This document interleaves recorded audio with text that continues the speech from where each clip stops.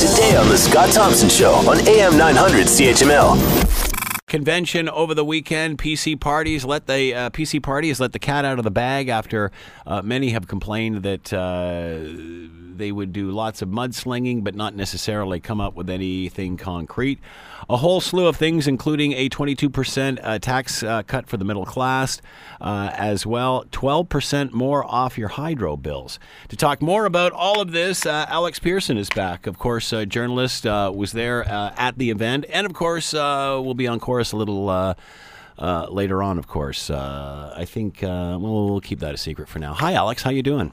Hello there, sir. How are you? I'm doing very well. Thanks for taking the time to join us. So lots have complained that, Patrick Brown wasn't doing a lot to, to say what he would do, just more or less pointing fingers. I think the whole reasoning behind that was, why would you bring more ammo to a fire when Kathleen Wynne's kind of doing her own job of keeping the bonfire going? So what was it like over the weekend? What was the buzz like here?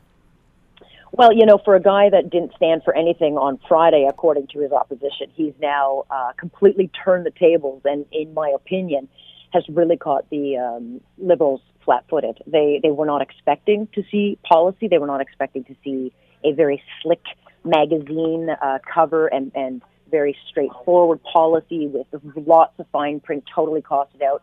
They were not expecting to get this much detail out of Patrick Brown. And so when he laid out this platform that he will run on in the June election, it caught everybody off guard, including a lot of the media, who many were going to blow off going to this convention. So it was an interesting experience. I got to say the buzz was very, very, people were very excited. The candidates are very excited. They know what they're running on. They know what they can take to the door. There were a lot of snickers, kind of like, the harder right you go for fiscal conservatives, they're not happy about it.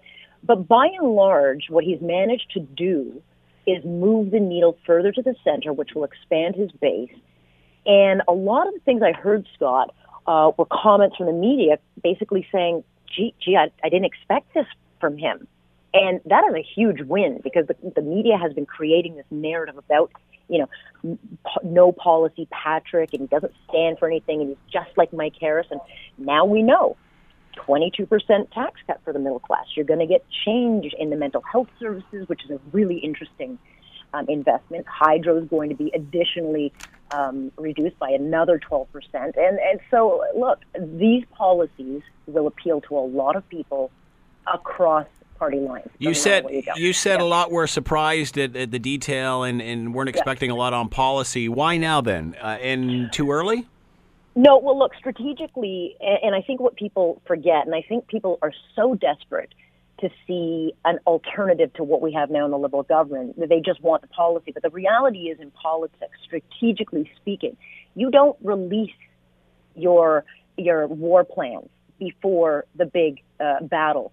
So it's not often that you see policy coming out this early.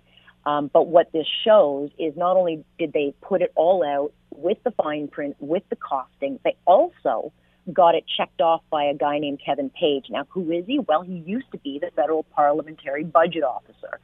So he knows his numbers, and he looked at this and said, okay, it's affordable. We can, you can run on that. So they've done their homework. They've put together a very slick handout for people to read. It's not even a handout. I've got it. It's a magazine, and it's got a very big picture of Patrick. He looks good. He looks relaxed. So you finally know that when you go to the polls. Does he have a name tag on in the picture? Does he have a name tag on in the picture? Hi, my name is Patrick. My name is Patrick. No, I mean, look. Hello, my name is Patrick. My name is Patrick, and I'm going to make your life more, affordable. And that's really what he's campaigning on. It's change and affordability and making life easier. Whether or not people will buy into it, that's what he has to sell now. But I can tell you, some of the policies in here, which even raised my eyebrow, I got to be honest, are going to have a lot of appeal with many from different parties. All right.